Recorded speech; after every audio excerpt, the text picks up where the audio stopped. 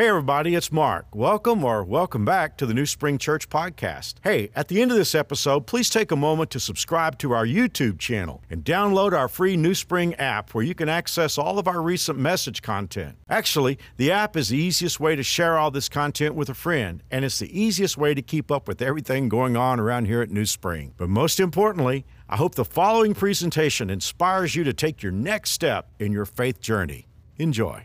4-week series on one verse. I don't think I've ever done this before, but it is a special verse.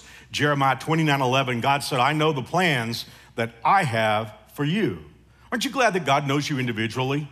I mean, I think I'm in the Bible every day. I've spoken thousands of times, but I think I'm still blown away by the fact that God knows me. He knows the number of hairs on my head, knows what's inside my head. He's into my life, and that's amazing to me.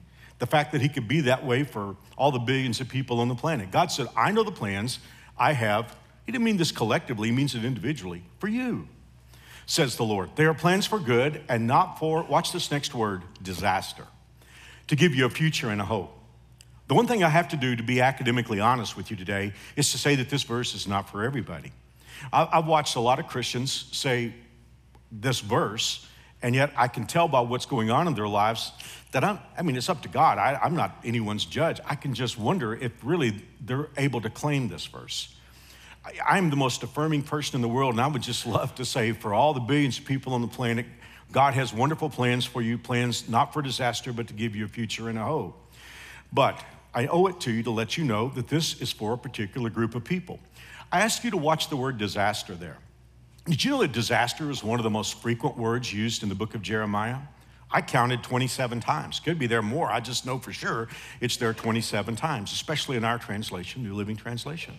And in almost every situation, except for one, it is God saying people are going into disaster. And when you read the book of Jeremiah, you can see why these people were going into disaster. They were living lives that were synced up with the world around them. They claimed God. They spoke about God. They went to so-called worship God, and yet their lives were 180 degrees opposed from God. And so that was the group of people God was saying, disaster, disaster, disaster. So I'm not trying to be negative today. I just want to make sure that all of us understand that this verse is for a select group of people, and not select by God necessarily, it's select by our personal choice. We live in a world today, and especially in American Christianity, we live in a world today where there's this idea that salvation is by grace, which it is totally by grace, but there's the idea that sin doesn't matter. But you see, sin being okay and grace, those two teachings, they don't go together, because grace is forgiveness for people who feel and know that they are sinners and want to turn from that sin and turn to God. So yes, indeed, I'm a preacher of grace. We're saved not by works of righteousness, not by anything that we do, but by the grace of God. But see, the only reason that grace makes sense is that we are sinners in need of a Savior. And I can't say, well, I feel like sin is okay and I'm just gonna get some hell insurance, which is what a lot of people are looking at today. And so I just want us to be aware of this, and I've taught this before in our series on prophecy and Clash of Dynasties. We are watching two dynasties forming very rapidly in our world today. There is the dynasty of God and what God is about, and there is the dynasty of Antichrist. And what I'm watching is a lot of Christians who are synced up with the dynasty of Antichrist, and yet at the same time they want to claim Jeremiah 29:11. So who is Jeremiah 29:11 for? It is for people who will trust God and believe God when God seems to make no sense.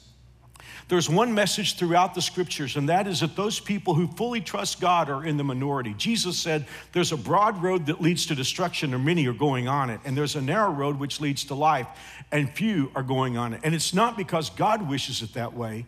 It's because of the choices of individuals.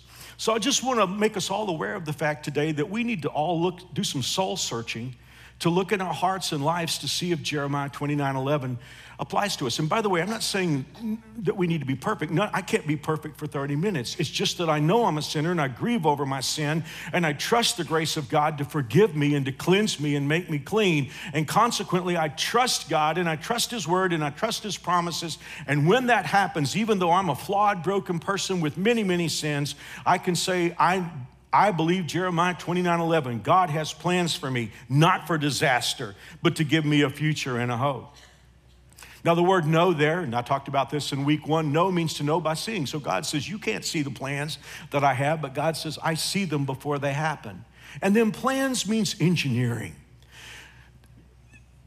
It's important for us to understand that we always have a hard time interpreting our future because we're going on what we can see.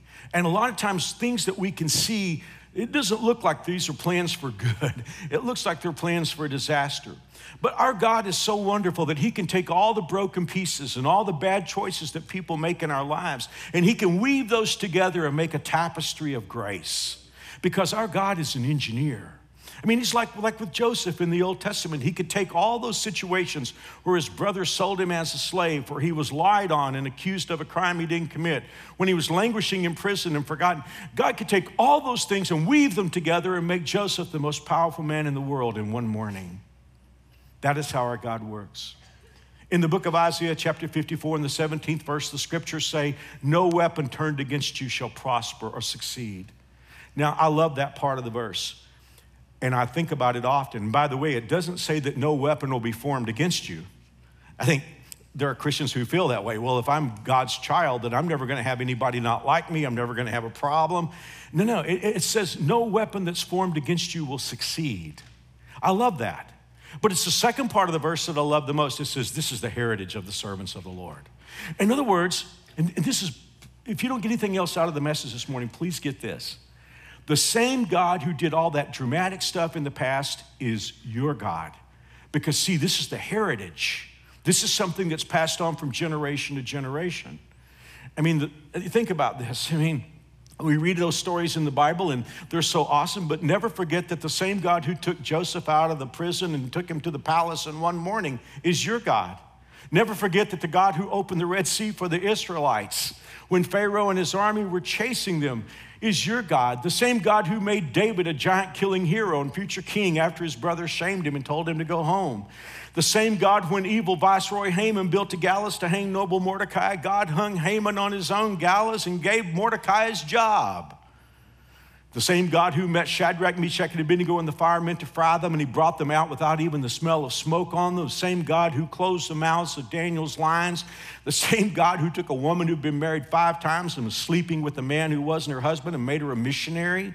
The same God who sent an earthquake and freed Paul and Silas from the stocks that held him in jail. And the same God who met exiled elderly John who had been banished to the Isle of Patmos and gave him the book of Revelation and told him what's to come. That God is your God. You're not.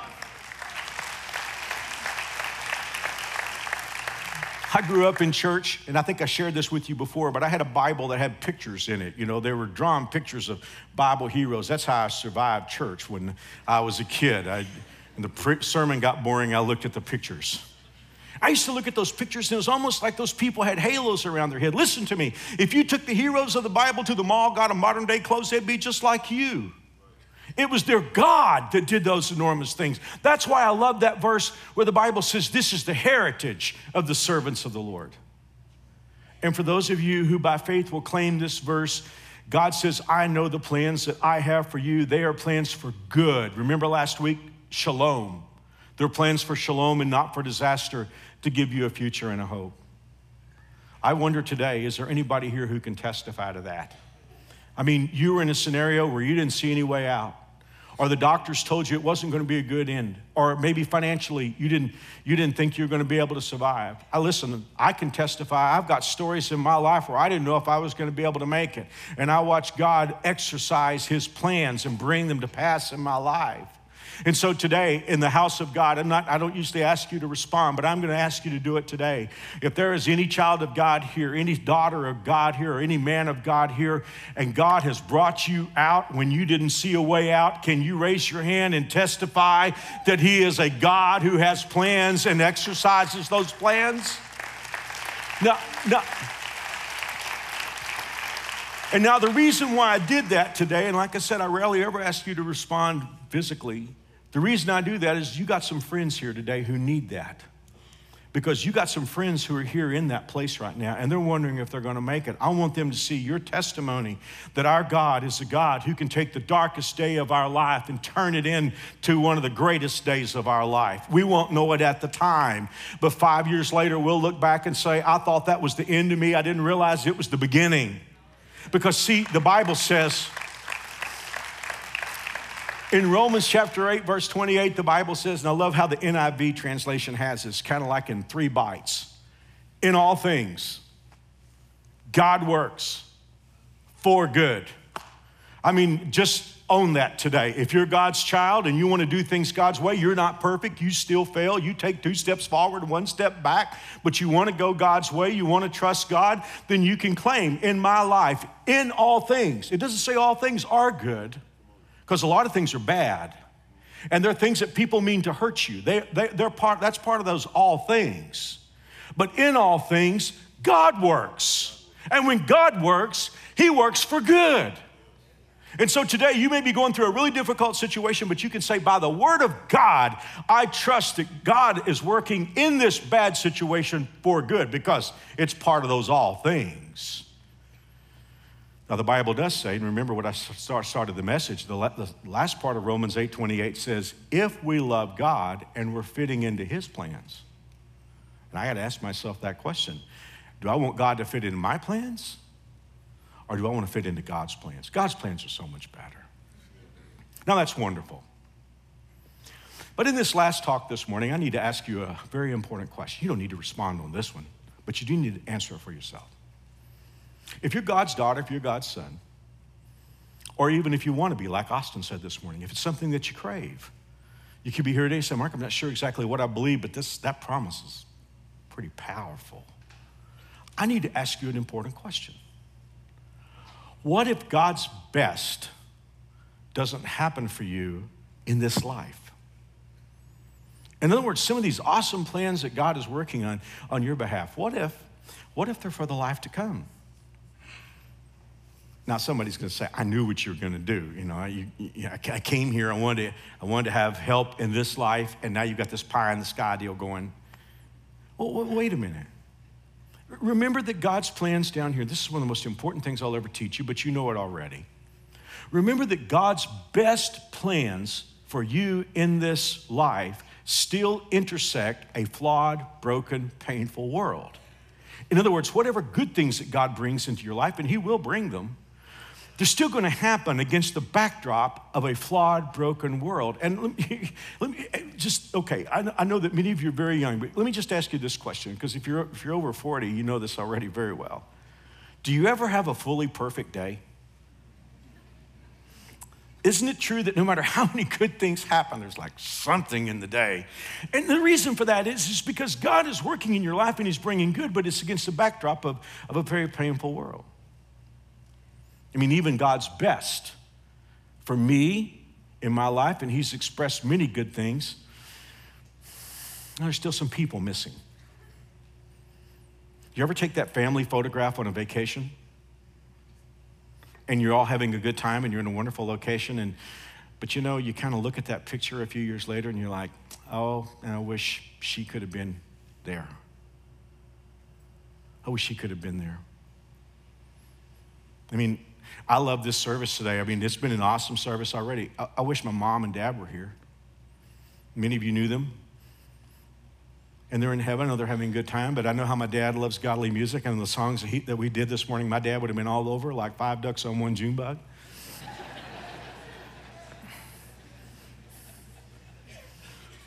I mean, this is old history here, but when this church was small and no one knew about us, but I was a young preacher that had great dreams for a great church and a great location. I have no idea why, but to me, the greatest pastor in American history just for some reason connected with me. He told one of his deacons about me when he said, that guy and me are like this, and I cherish that, Adrian Rogers. I mean, I always, you know, supposedly the Dallas Cowboys are America's team. I don't know about that, but I always called Adrian America's pastor. And he's been with the Lord since 2005. His sermon's still on television, but for some reason, Adrian Rogers was so good to me. I mean, he believed in me when I had a vision for a great church. And I got to be honest with you. I mean, when we have great services here, I think, I wish Adrian could see this. You've heard me tell stories about my grandmother, my dad's mother. The Hoover family were a bunch of hell raisers before my grandmother. I mean, my grandfather was only known for two things. He was known for alcohol and anger issues. He was not a believer, was not a believer until he was in middle life. My grandmother came from the most toxic family I can imagine. She wound up having, when she was like 6 years old, she had to raise her two younger siblings because her mother was the bitterest woman I ever met. I mean, and there was no faith in that family. How did my grandmother come to know Jesus? I don't know, but she fell in love with him. She got married when she was 16 years old, had 9 kids. My dad was the oldest. And somehow, even against the backdrop of her husband resenting everything that she did that was spiritual, I mean, he would be angry at her when she would get the kids ready and leave for church. He would be angry and cuss the preacher when she came back. I don't know how she kept everything together. I don't know where she got the strength to do that. But I know she changed the trajectory of our family. Out of those 9 kids, 3 are pastors. 3 of her daughters sang in a Christian music group. One of her sons was a professor at a Christian university. I counted one time, I was in a boring service in South Texas, and I started thinking about all of her descendants who are in ministry. I counted 38 of us who are in ministry. She has 3 great-grandsons here. She has 3 great-grandsons who minister in this church that she's never met. And I hear Jonathan preaching sometime, and I think, I wish she could be here to hear him preach. Stephen, I hear him preaching. She would have loved to have listened to him preach. Austin led worship, and I think, I wish she could have seen Austin. So all I'm saying to you is even God's best plans, isn't it true that some people are missing? And you'd love for them to be here. You'd love for them to experience God's best, but death comes along and takes them away. Or, I don't want to go too far down this road, but even when you have God's perfect plans in your life, there's still some imperfect people that are around you when God's plans are materializing. You're like, okay, I love what God is doing in my life, but man, she drives me nuts.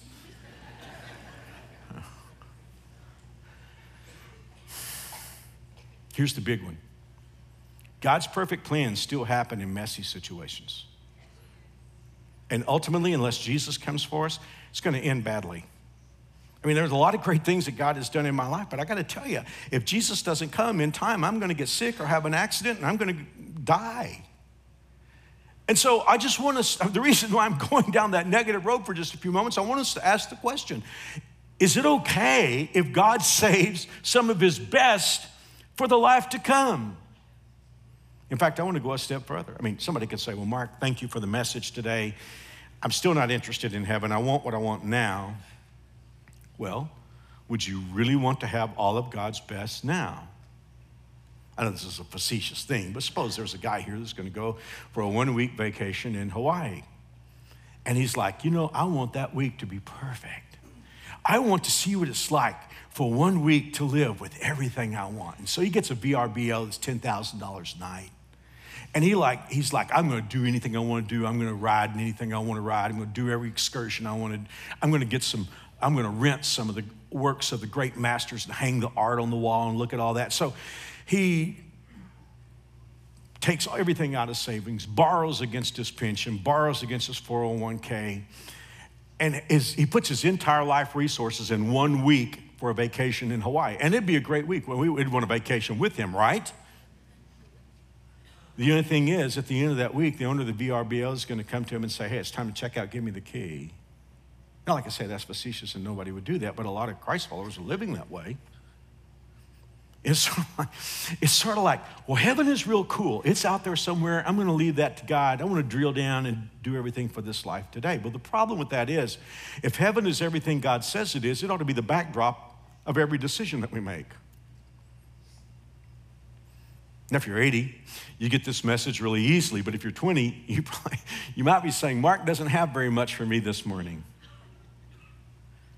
I'm not to be overly negative, but take it from a guy who stood by over 1,000 caskets.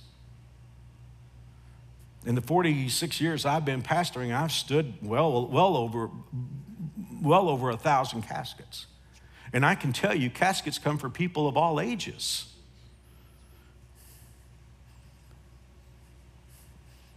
I remember this happened very early in my ministry. I may have been just barely 30.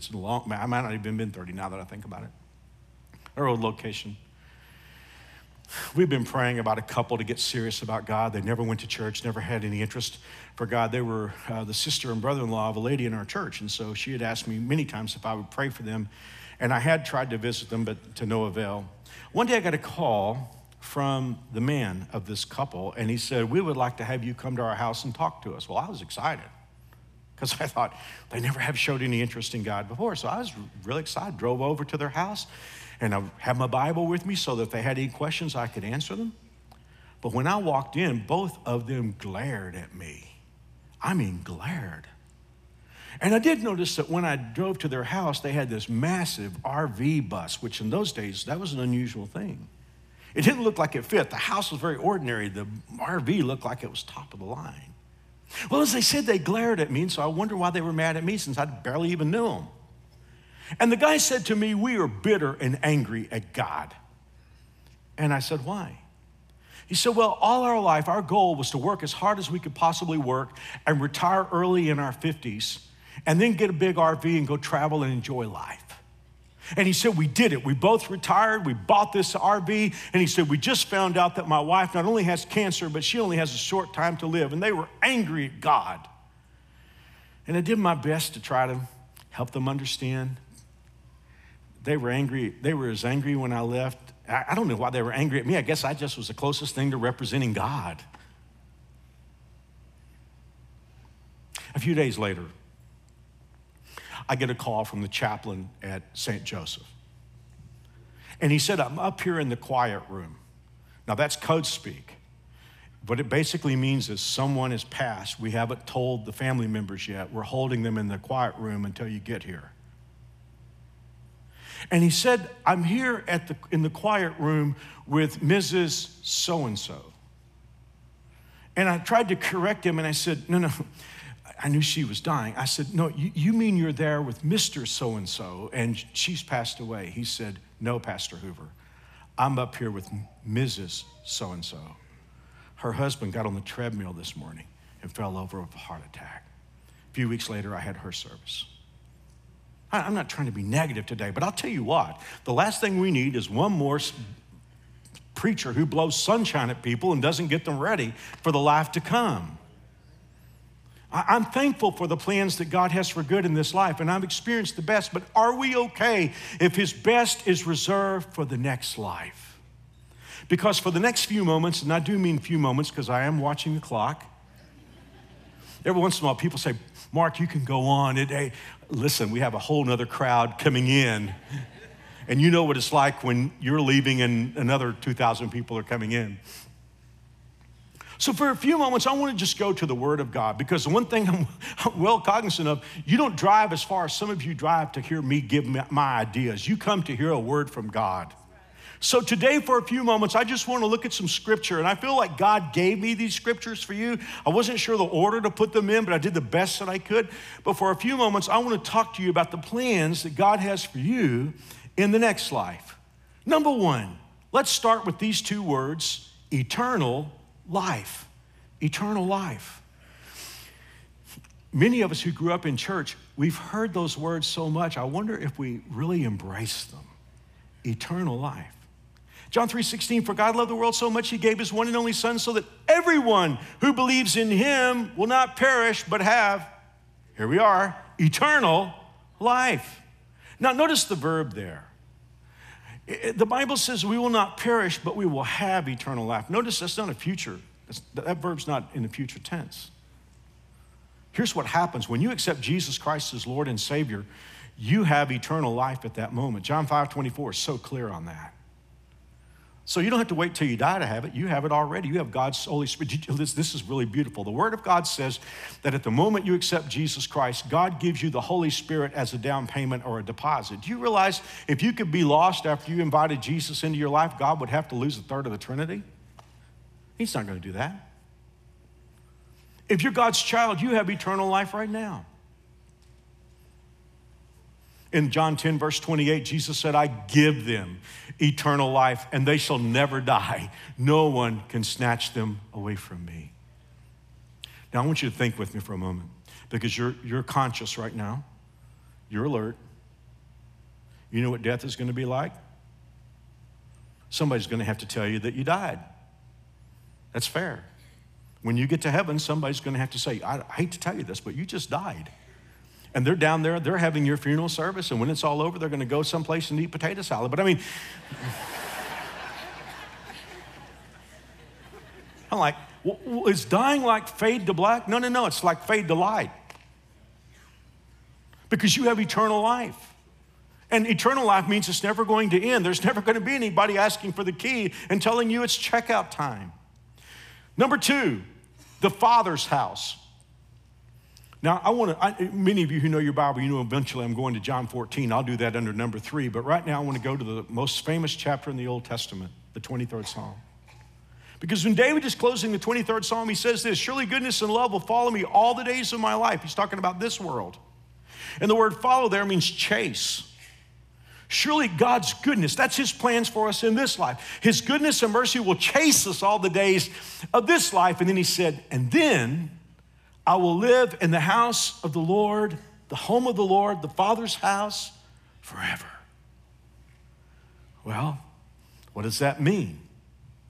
Number 3, John 14, verse 2, there are many homes up where my Father lives. I am going to prepare them for your coming. Now let's slow that down a little bit. Jesus said, I am going to prepare those places for your coming.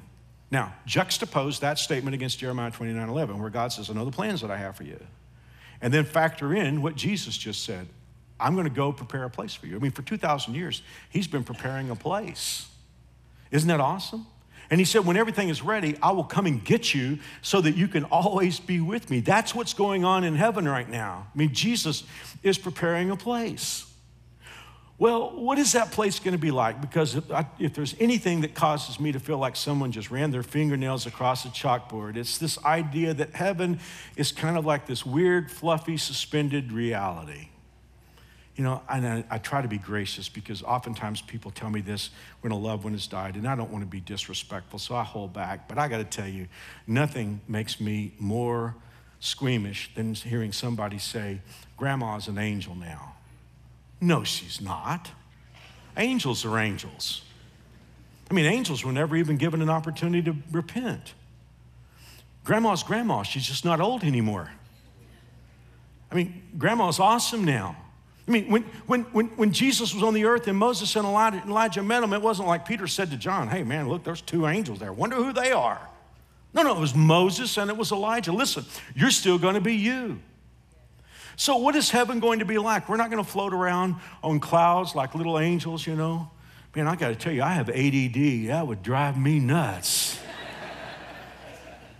That would bore me to no end. So what is heaven like? 1 Corinthians 2:9. No eye has seen. Well, I've seen some beautiful things. I mean, here's the deal. Haven't you seen some beautiful things in this world? I mean, after all, it's the same manufacturer. And this world is dealing with the curse of sin on it. But I mean, have you ever been to the Rocky Mountains? Have you ever been to the ocean? Have you ever been, you know, have you ever seen the sights of this world? Well, the same God who made those has been working on heaven. But the Bible says no eye has seen. Whatever you've seen, what's the most beautiful thing that you've seen? The worst thing, if there was such a thing in heaven, would surpass it. No eye has seen. No ear has heard. Man, my ears heard some wonderful things. I've heard Beethoven's Ninth. I've heard the laughter of my children. I've heard my wife say, I love you. I've heard worship in New Spring. Man, I've heard some great things.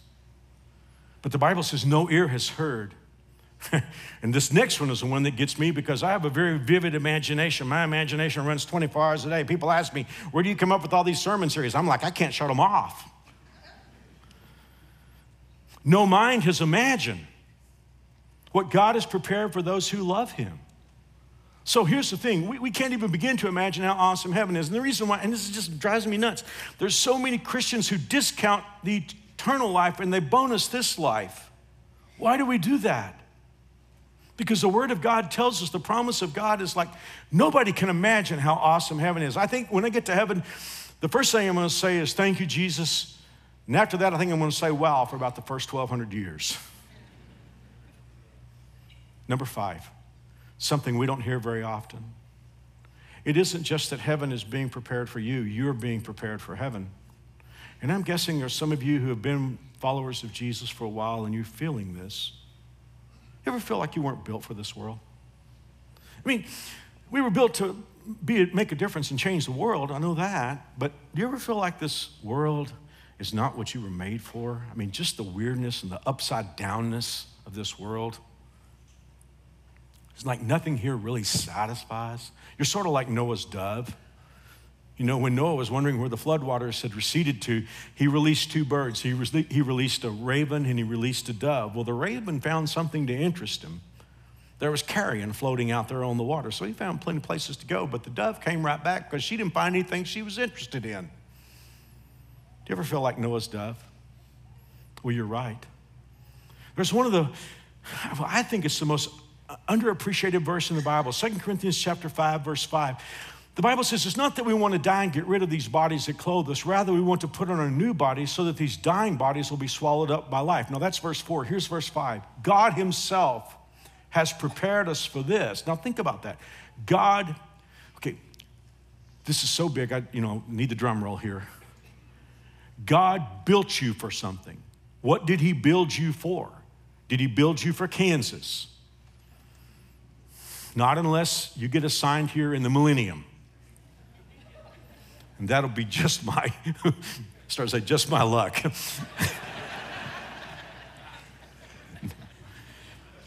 You weren't built for this. You were built for what we just read. God built you for the life to come. Like the great intellect C.S. Lewis said, if I have yearnings that are not fulfilled in this world, then perhaps I was made for another world. I wonder, do you ever have the feeling that you're being prepared for another world? Let me ask you another question. You ever think about the fact that you have gifts and talents that aren't fully appreciated in this life? Could I ask that question one more time? Because this is really big. I don't think I've ever heard this in church. I mean, do you ever feel like that you've got gifts and interests and talents, and you're sort of wondering, why do I have this inside of me? Well, I mean, it could be that later on down here, God's got a plan for that. But on the other hand, I want you to be open to something. Is it possible that God is like tuning your instrument up for the life to come? Because at the end of the day, when Jesus comes, we know from the scriptures, there's going to be a 1,000-year kingdom before we go into the eternal state. And the Bible tells us that we're going to help the Lord in his administration. So who knows if those talents and abilities that you're finding honing up in your life, God's going to utilize them in the life to come. I think the psalmist felt that. There's a little something in Psalm 71 that I really like. Now, there's no heading to Psalm 71, but I'm just convinced that David wrote it because it sounds like David, and it's whoever's writing this is elderly now. And he's talking about this life basically getting ready to end. And in verse 20, he said, "You will lift me up from the depths of the earth." Now, that's a very literal thing where David is talking about resurrection. "You will lift me up from the depths of the earth, then I will praise you with music on the harp." And then he said, "I'll sing praises to you." I love this. David said, "Lord, when I get up there for you, I'm going to play the harp for you. I want to sing for you." And wouldn't that be wonderful to like serve Jesus, to take those talents that he's building up inside of us? I mean, David doesn't say when I get there, I'm going to be king again. He understands that one of his descendants, Jesus Christ, is going to be king. David's like, I'm a musician. I don't need to be king. I just want to play the harp for you when I get up there. And there's so much more, and I need to end the message now. If you want to read more about heaven, read Revelation 21 and 22. It is time to close the message, but I want to give you one more scripture because I really do believe we are so close to the coming of the Lord. All of the signs are pointing to Jesus' return. I think I said this to you the other day, but I won't say it again. The signs of Jesus' return are just so quick right now. I mean, it's like I can't even keep up with it anymore. When I was a kid, there were signs of Jesus coming, Israel becoming a nation again. I mean, on and on. I don't know if you guys did this, but when I was a kid, I used to buy firecrackers and be this long line of firecrackers, and all the fuses would be all time, intertwined. So I would like undo one and then light it and throw it. But then you get to the end of the day and you still have this long line of firecrackers. You ever just light the whole thing and just listen to it pop, pop, pop, pop, pop, pop, pop, pop? That's how the signs of Jesus' return are going right now. And so the last thing I want to say to you before I close is you need to stay where you can hear the intercom. I was flying home the other night, Do you remember there were like several weeks where like thousands of flights were being canceled? And I got stuck a few times. But I remember I was on, it was one of the flights home, flight to Wichita, and we were getting ready to board, and the gate attendant said, there's a problem with the aircraft, and we don't know whether it'll take 10 minutes to repair or it'll take 3 hours to repair. So we don't know. We just know this. There are no other flights today. So if this flight makes, you need to stay where you can hear the intercom because we don't have any idea when this is going to be repaired. And I got to tell you, I stayed very close to where I could hear because I need to get home.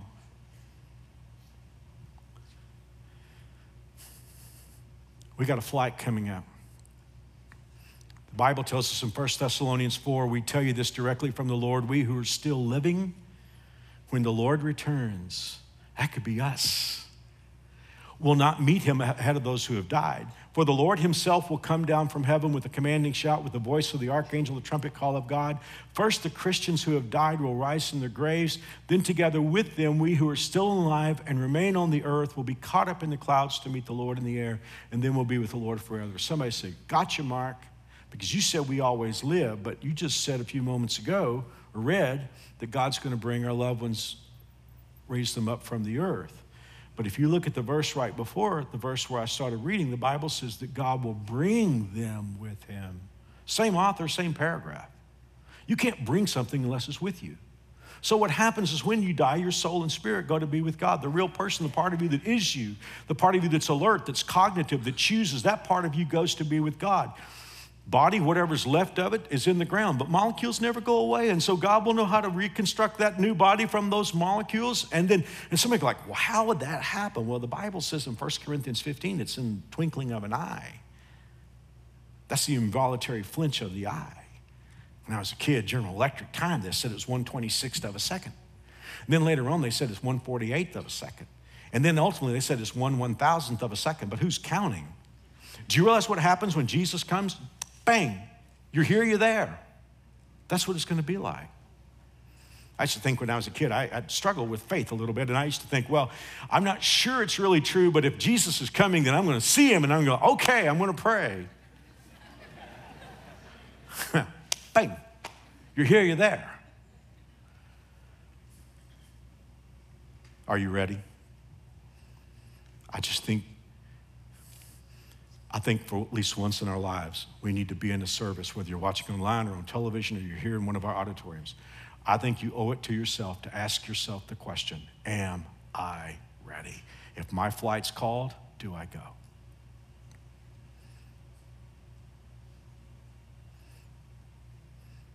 Because heaven is a prepared place for prepared people. The other night I was flying home, and I got to my gate and I looked across, and there was a flight to Houston, and the gate was empty, but the monitor just said, flight departed. And I thought, someday that's going to be true of you and me.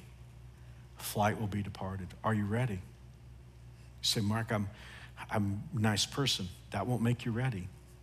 You say, Mark, I'm Baptist. That won't make you ready. Might set you back.